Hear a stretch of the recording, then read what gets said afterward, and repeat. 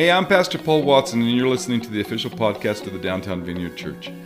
At DTV Church, we are followers of Jesus, and we believe that relationships are holy and that God loves everyone. We are so excited that you are part of our online community of faith. And from wherever you're listening, I hope you are blessed by this message this week. You guys doing all right? Good.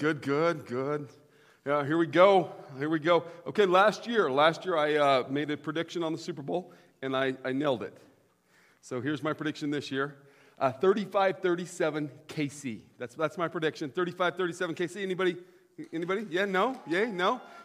Yeah, that was a lot of no's. And just so you're wondering, I've already got a lot of flack off my jersey. I just want you to be able to know who I am so you can decide if you're going to stay. You just need to know. You just need to know who leads you. If you're here and you're online, we're really super glad you're here and online.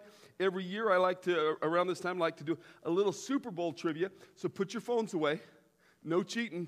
Put your phones away. Everybody got their phones. You can put your phones away, right? Okay, so we're playing for T-shirts this morning. I've got five T-shirts from our bookstore. You will just pick one, and then you can go trade it in for the right size, right? So I know that I'm giving out T-shirts. They may not be the right size. Here's the very first one. And all you got to do is just raise your hand if you got the answer. This team has played in the Super Bowl 4 times and has never led.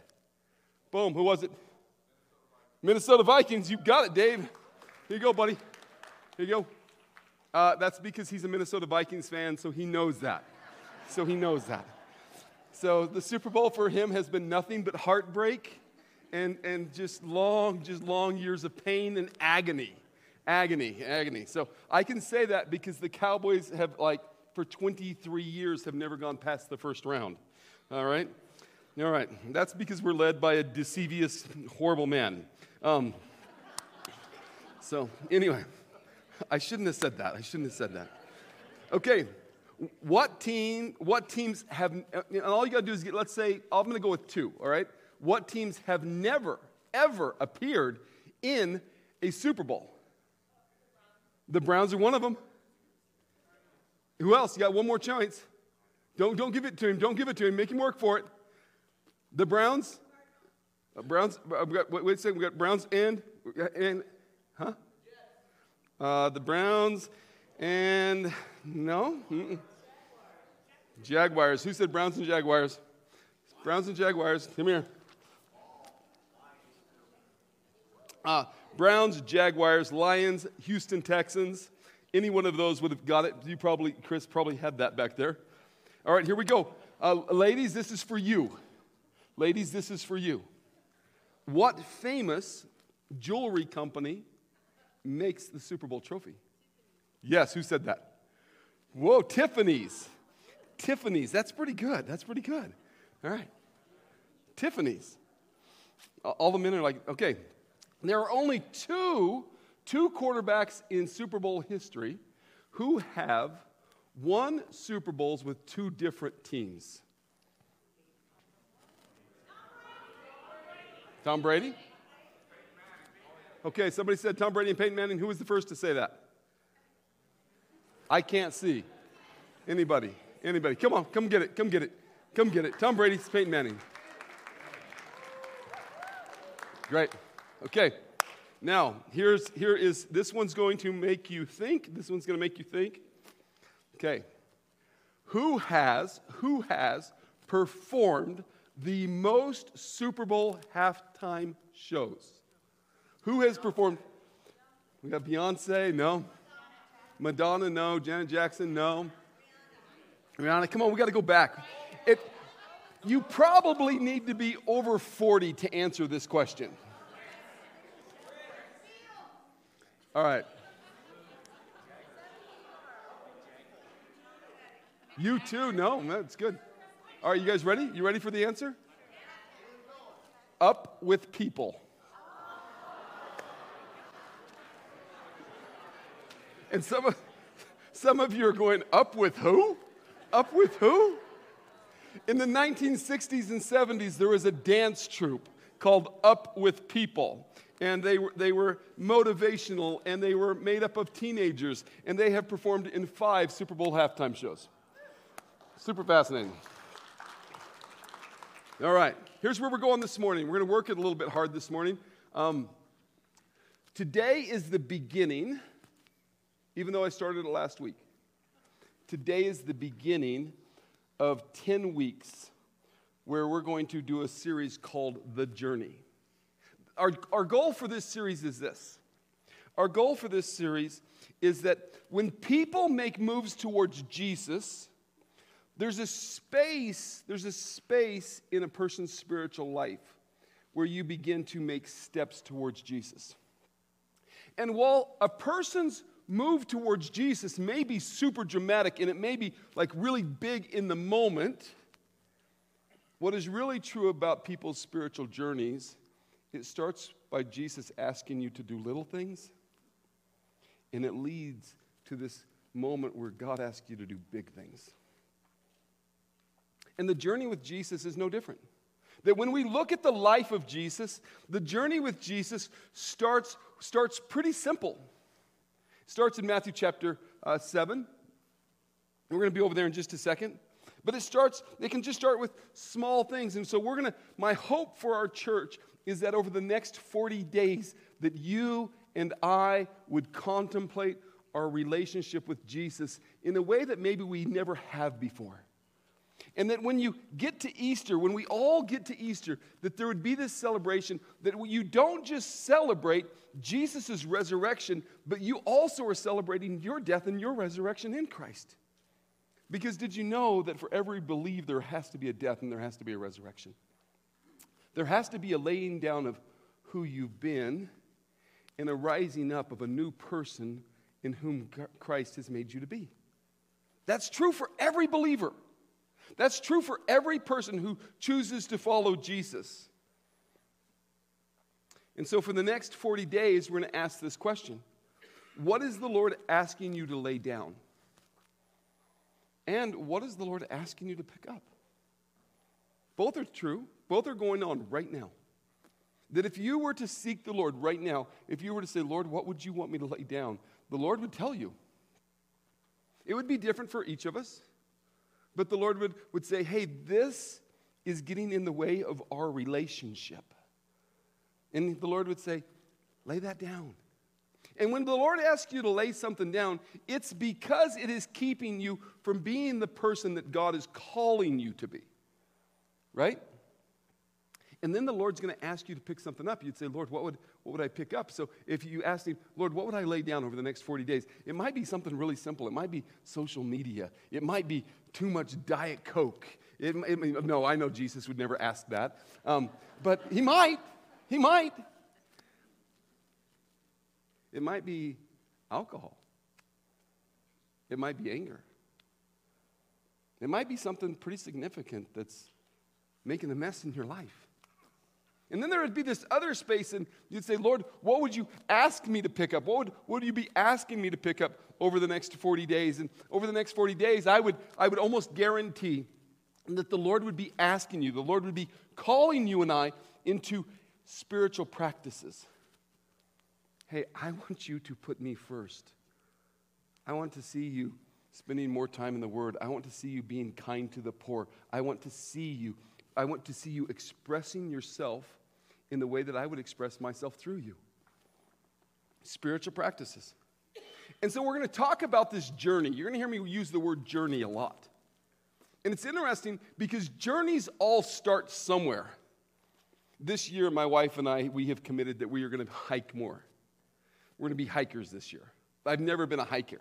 I like riding bikes uphill. I don't like climbing mountains uphill. But we're going to try. We're going to try. And here's the interesting part about journeys. When you start a journey, did you know that when you start a journey, there's always a starting point? You get to some trailhead, and there's always a little tiny sign, and it just kind of says, this is where you're starting. You enter the trailhead, and it says, this is where you're starting, and you begin the journey. The journey always has a starting place. If you were to book airline tickets someplace and you guys were going to go on a journey, you're going to go on vacation, you go on to, kayak.com or something like that, and it always asks you, where are you coming from and where are you going to? Okay, we're on a journey. This is a 10-week journey that I'm asking you to take with me. And the journey has to have this question, where are you starting at today? Today, as I begin this talk, if you were to do a real spiritual assessment, where are you at? Where are you at? And it doesn't have to be, the Lord's not asking you to get to a specific trailhead. The Lord's not asking you to get to a place. But the Lord is literally just pauses, in that if you were to ask, Lord, I just want to be honest about where I'm at, that the Lord would say, okay, this is where we're starting from. And the beautiful, wonderful thing about God is, God doesn't ask you to come in and start where He's at. He always meets you where you're at. And so, where's your trailhead? Where are you at? Are you full of faith? Have you given your life to Jesus a long time ago, and you're just going to re-up during the next 10 weeks, and you're just going to go all in? Or maybe you're walking through the doors, and you're like, I don't really know. I'm actually pretty skeptical of God. I'm actually really skeptical of church. Church people can be mean, and I've got a lot of baggage when it comes to the history of the church. And if we're really honest, the church has a lot of baggage when it comes to the history of the church. And so there's this space that you get to say, this is where I'm at. You know what's interesting? That when Jesus starts his journey, when we're going to read about Jesus as the start of his journey, that when Jesus starts his journey, you know what? People were really skeptical of the church at that point in time. People were really unsure about the religious environment of that point in time. And so we're going to start with the journey of Jesus. I said Matthew 7. I was completely wrong because I am that way oftentimes. I might be today. But Matthew 3. It's Jesus, and it's Jesus. He's coming to this moment. John the Baptist, get this image. John the Baptist is baptizing people. Now, there's something fascinating about baptism when you read about baptism through Scripture. The first thing that you need to know is baptism wasn't a new Christian thing. It wasn't like John the Baptist shows up and he starts baptizing people and people go, whoa, that's never happened before. Like almost every culture had a form of baptism, and it was kind of a way of that culture or that religion of saying that you're declaring your loyalty to this particular group. Usually it was towards an army, that you would join an army, and that when you joined the army, that they would baptize you and that you were a part of their army. And so this wasn't a foreign concept to people in the first century. What was foreign about this particular baptism, especially if you were a Jew, Jews didn't feel like they had to be baptized. Because if you were born Jew, you were Jew. And if you wanted to be Jew, you needed to be baptized because it was us versus you. And you wanted to be a part of us, but we didn't want to be a part of you. And John the Baptist is the first person that he begins to baptize, and he says, I'm baptizing in the name of God. I'm baptizing you into the kingdom of God. And it doesn't matter if you've ever been baptized before, because everything comes second to the kingdom of God. The kingdom of God comes first. And guess what? Not just do foreigners, do Greeks, do Romans need to be baptized, but John stands in the water and he calls Jews to be baptized. And this is highly offensive to the Jews. This is very, very, very systematic a religiosity group of people, and the Pharisees can't believe that he's calling Jews to be baptized because, in a sense, he's calling Jews out. And all of a sudden, Jesus shows up. And John knows who Jesus is. Others are discovering who Jesus is. And Jesus says, I want to be baptized. And it's this moment of awe. If you were Catholic, if you were raised Catholic, we're going to have a baptism April 16th. It's going to be super powerful. But it would be the equivalent of the Pope walking into a baptismal service and saying, I'm unworthy and I need to be baptized. It would blow people away. They would go, no, if anybody in the room doesn't need to be baptized, it's you. And so Jesus shows up in this moment and says, I need to be baptized. Let's read the story. Matthew chapter 3. He says, then Jesus went from Galilee to the Jordan River to be baptized by John. But John tried to talk him out of it. Of course he did. He says, I'm the one who needs to be baptized by you. So why are you coming to me? But Jesus said, it should be done, for we must carry out all that God requires. We're going to pick up on that line right there in just a few minutes, so pay attention to that line. So John agreed to be baptized. John agreed to baptize him. After his baptism, as Jesus came out of the water, the heavens opened up and he saw the Spirit of God descending like a dove, and it settled on him. Pause for a second. One of my goals for our church is that we would come in contact with the presence of God. That's my greatest goal for you. That's my greatest desire for you, is that you would experience the Spirit of God in such a way that it would change your life. That you would experience the presence of God in such a way that it didn't just change your life, but it was actually recognizable to others around you. And what you're seeing in this passage is you're seeing Jesus be faithful to what God's calling him to. And when he is, the Spirit of God shows up in such a way that it descends upon him like a dove. And it's not just present on him, but it is visible to everyone who's around him. Now, have you ever been in a place where you've watched the Spirit of God settle on somebody and you're like, God's doing a work, man? Have you ever seen that? My hope is that you have. My hope is that you have, and you watch and you're just like, God's doing a work. God's doing a work right here in our presence. God's doing a work. And that was what was happening in the water. And it says, and at that moment, a voice from heaven said, this is my dearly loved Son, who brings me great joy. And at that moment, a voice from heaven, an audible voice from heaven that everybody can hear, says, this is my Son. Woohoo! Hey guys, that's my son. That's my boy. And I dearly love him. And they see the presence of God on him, and they hear the voice of God around them. You see, the Jordan River, I want to show you a picture of the Jordan River. I think we have a slide up here. The Jordan River is the most prolific river in all of Israel. It starts at the very top and it goes almost to the very bottom. It starts above the Sea of Galilee and it goes down to the Dead Sea. The Dead Sea is the lowest point on earth. So it starts at a really high point. And back in the first century, it was a raging river. It's now currently a trickle. And it's a trickle not because they've taken so much water out of it for dams and for cities and for communities. But it starts at this really high point, and then it goes all the way through the middle of Israel, and then it ends at the Sea of Galilee. And the Sea of Galilee has no output because it's the lowest place on planet Earth, and it sits 1,200 feet below the ocean. Dead Sea, yes, Dead Sea, thank you. Sea of Galilee, full of life. Dead Sea, 1,200 feet below sea level. And so there's this moment that we see in this place. And so the very first thing that we see is we see this. We see that Jesus' ministry starts with surrender.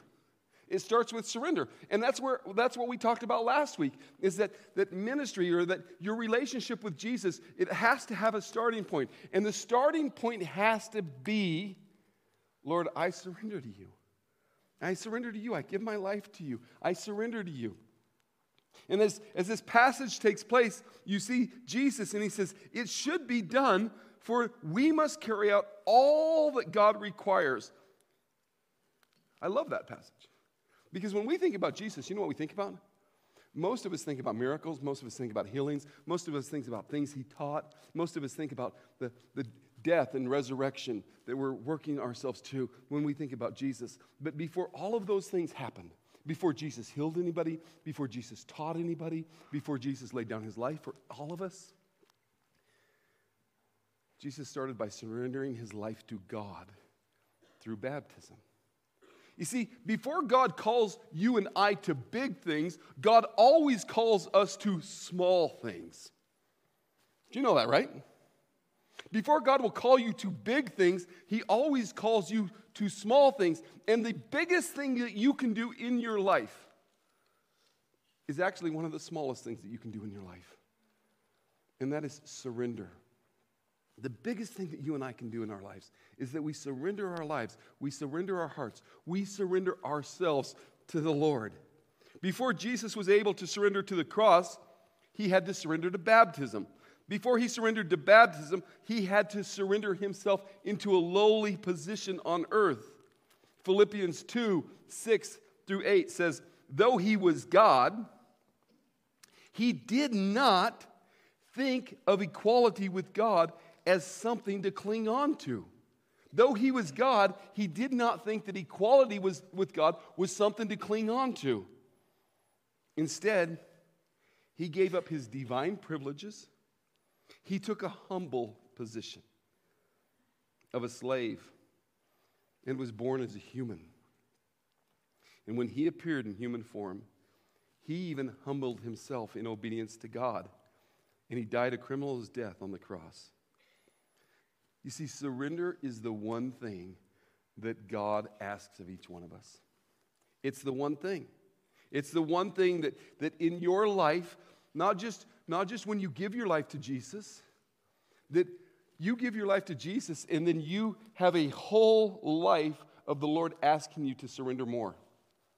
Right? All right, let's just do it a little thing. How many of you have given your life to Jesus in the past 10 years? It's fairly new for you. It's kind of a new thing going on. Yeah, that's really cool. That's really cool. You will find for yourself that when you gave your life to Jesus, the Lord asked you to lay some things down. He asked you to surrender. How many of you guys have given your life to Jesus 20 years ago? Somewhere 20 years ago. Okay. All right. And my guess for you, because I know it's true for me, is that over the course of your 20 plus years of following Jesus, that the Lord just keeps asking you to surrender. Right? We just keep surrendering. We just keep saying, yes, Lord, yes, Lord, yes, Lord, yes, Lord. There's an old hymn. It was written by a guy named Justin DeVinter, somewhere between 1855 and 1896. You might be familiar with it. You might not, because it's pretty old. It's older than Up With People. And it says these words, all to Jesus I surrender. All to him I freely give. I will ever love and trust him. In his presence I will daily live. And then it just says over and over, I surrender all. I surrender all. All to thee, my blessed Savior. I surrender all. And what's the Lord asking you to surrender? You see, the second piece is this, is that until you surrender, your faith journey can't begin. It starts with surrender, and then it moves to faith. It's a fascinating thing that when you give your life to Jesus, you surrender your life, and you say, Lord, I will give you my life. And then what he asks of you after you surrender is he says, now will you give me your faith? Isn't that a fascinating thing? That what we exchange in surrender is we have to live and walk in faith.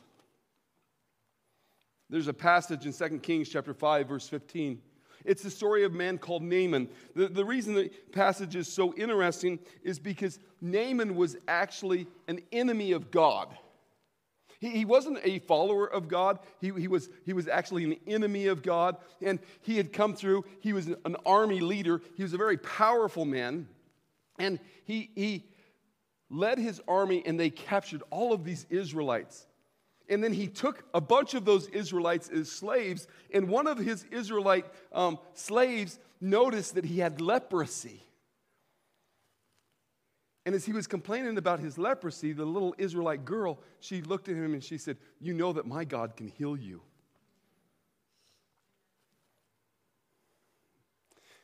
Now, it's funny that you can have positions of power and still struggle with life.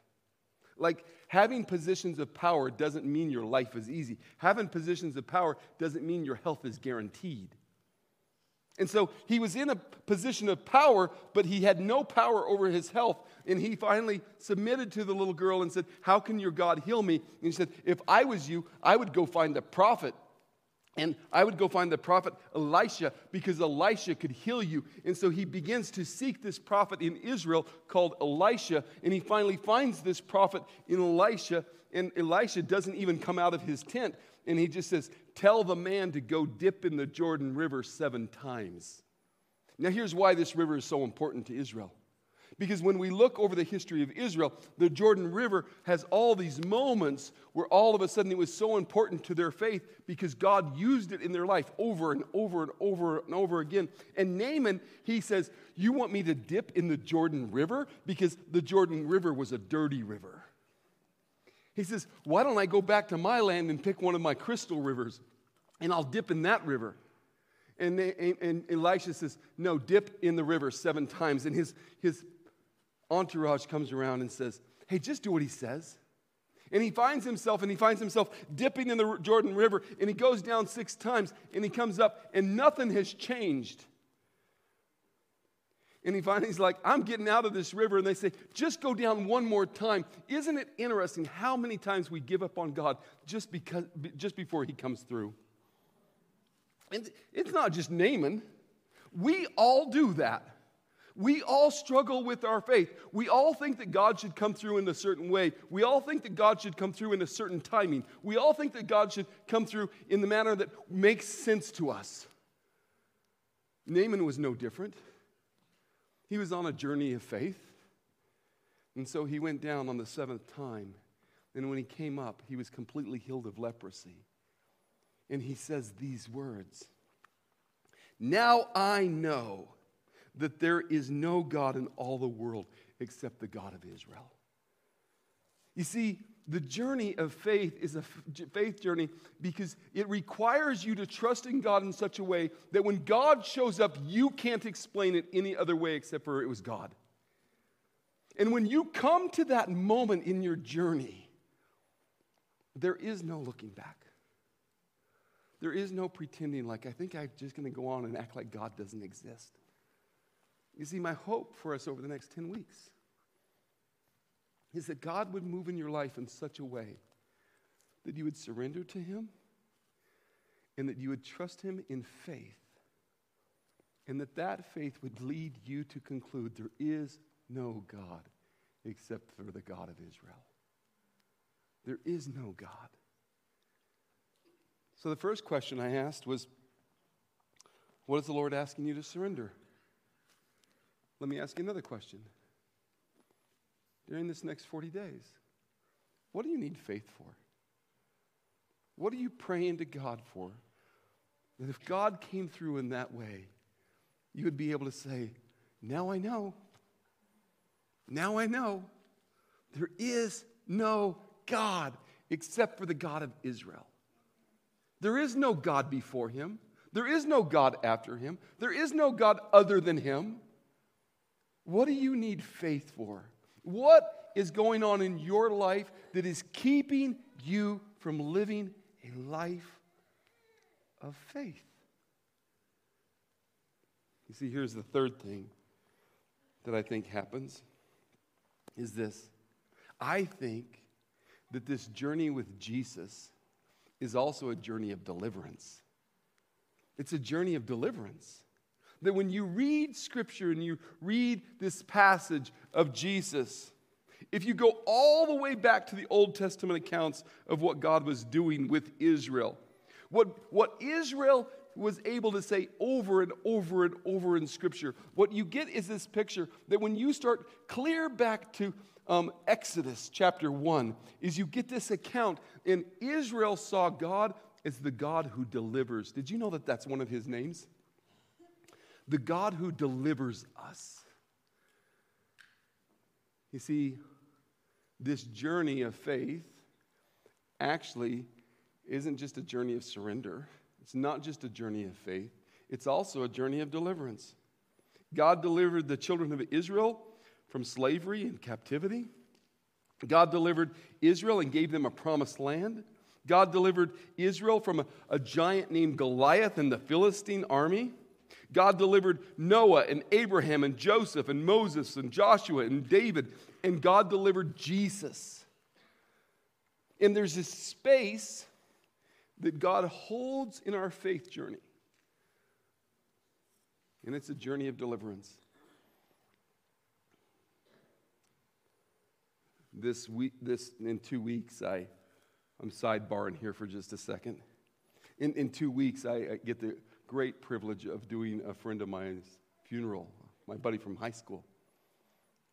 And I'm kind of nervous about that moment because I'll stand before a bunch of my friends from high school.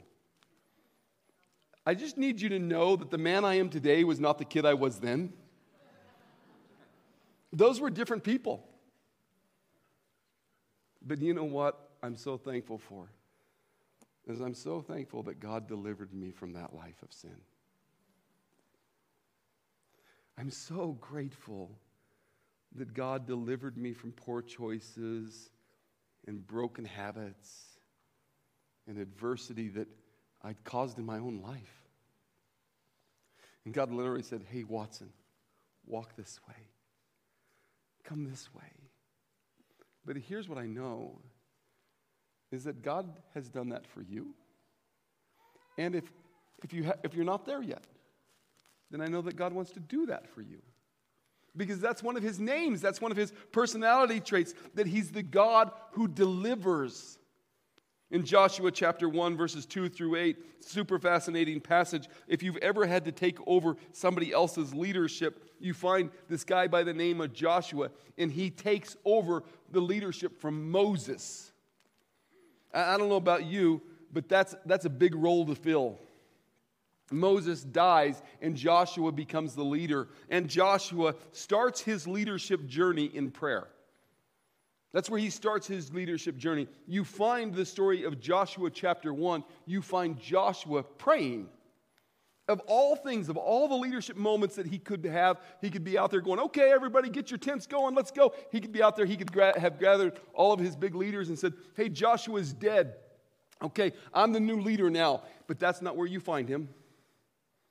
You find Joshua in a tent praying to the Lord.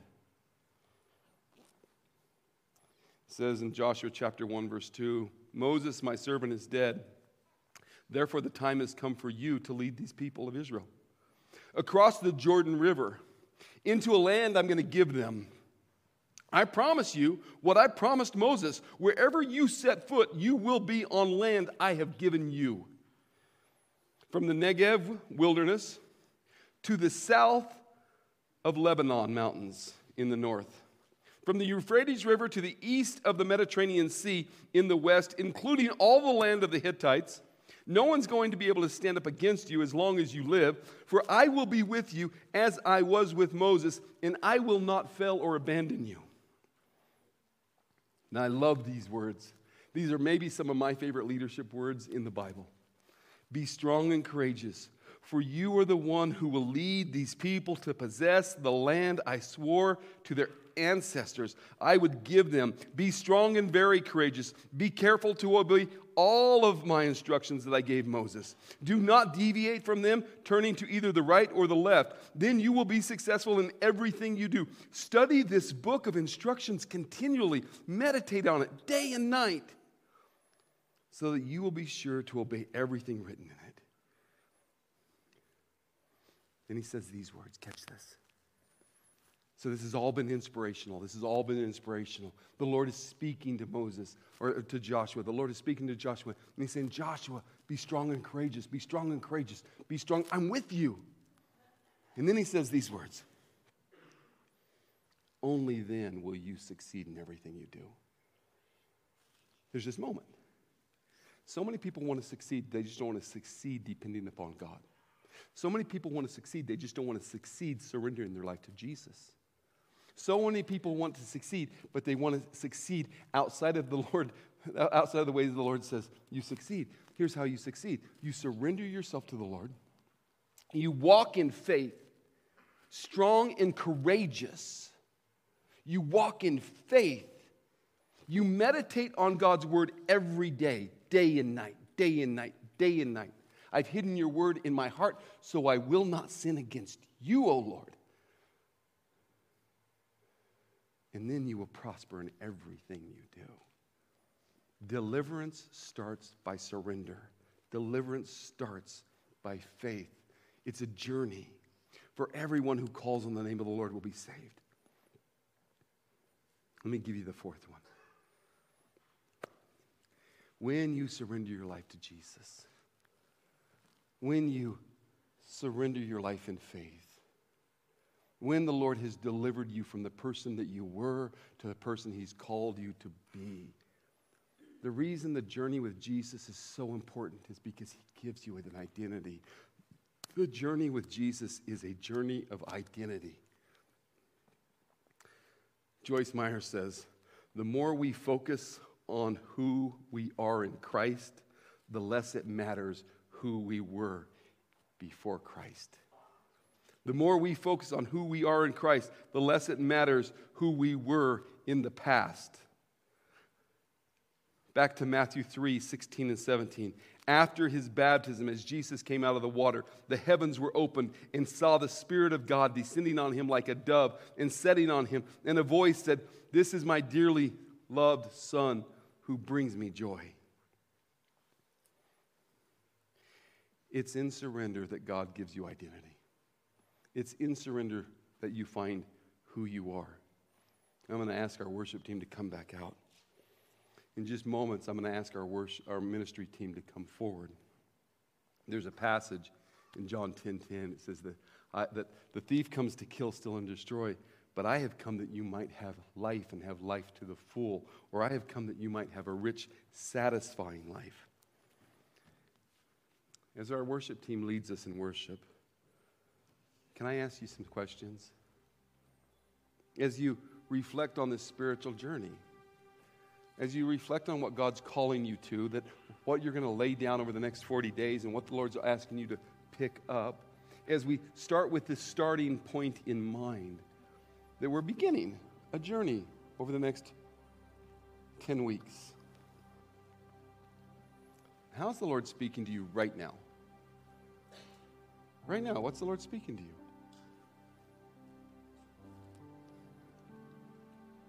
What's the Lord speaking to you? How's God inviting you to respond? Right now, how's God inviting you to respond? Do you have anything you need to lay down?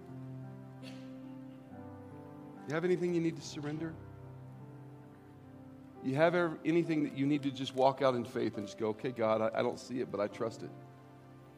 Okay, Lord, I don't know how you're going to fix this. I don't know how this thing's going to work out. I have no idea how you're going to do it. But I trust you can.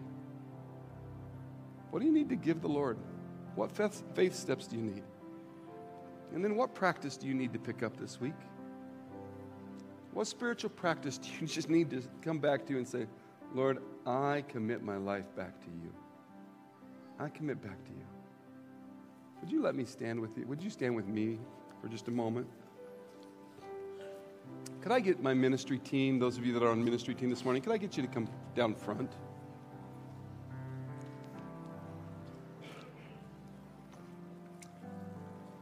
We're going to go into some worship here in just a second. And instead of me asking you to come to me this morning, I'm going to say we're going to come to you. If you would like prayer as we go into worship, would you just raise your hand? Just raise your hand. Raise it kind of high so we can see. Anybody need prayer? Oh, we're being shy today. Yeah, because we're all good. Right back there. Right up again. Yep, right back. Yeah, life's perfect, right? Okay, we got right here, over here. Right over here. Okay. Chris, could I just have you step over? Right there. All right. Right here? Right here? Anybody else? Anybody else? Okay. Right there. Thank you. Okay. Right back over here. If you see a hand and we don't have ministry people with them, would you just step over and just say, "Hi, I'll pray for you." Right there. Thank you. Thank you, Linnea. Thank you. Right there. Anybody else? Okay. We're going to worship for a few minutes. I might come back on if I really sense the Lord's doing something. So let's worship.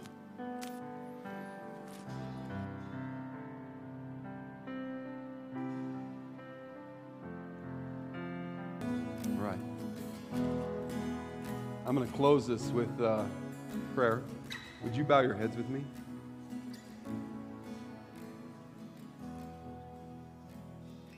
And here's what I'm going to declare. Whether you've been on the journey your whole life, or whether you're willing to start with me today, I'm going to pray this prayer, and this prayer is a declaration that we today are surrendering our life to Jesus in faith, and that we trust in His deliverance, and that as the Holy Spirit fills our life, that we would experience His identity. So if this is your first time, if it's been a long time since you gave your life to Jesus, or maybe you've never given your life to Jesus, as I pray this prayer, would you just say, "Lord, I surrender my life to you"? Maybe you've given your life to Jesus when you're a kid, but maybe as I pray this prayer right now, you just say, "Jesus, I surrender my life to you." So Lord, we come before you. And we just say, we surrender to you, God. In small things and in big things, that we would surrender our life to you. In faith, God, that we trust you as the deliverer.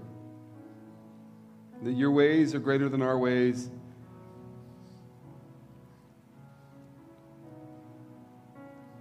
And Lord, it's your ways that we desire. Please forgive us and receive us. And we pray, your kingdom come, your will be done. Hey, thank you for joining us. If you enjoyed the podcast, don't forget to subscribe and share it with your friends. If you find this tool valuable and would like to support this ministry, you can do so easily through our DTV app or on our website, dtvchurch.org/give. God bless you and have a great rest of your week.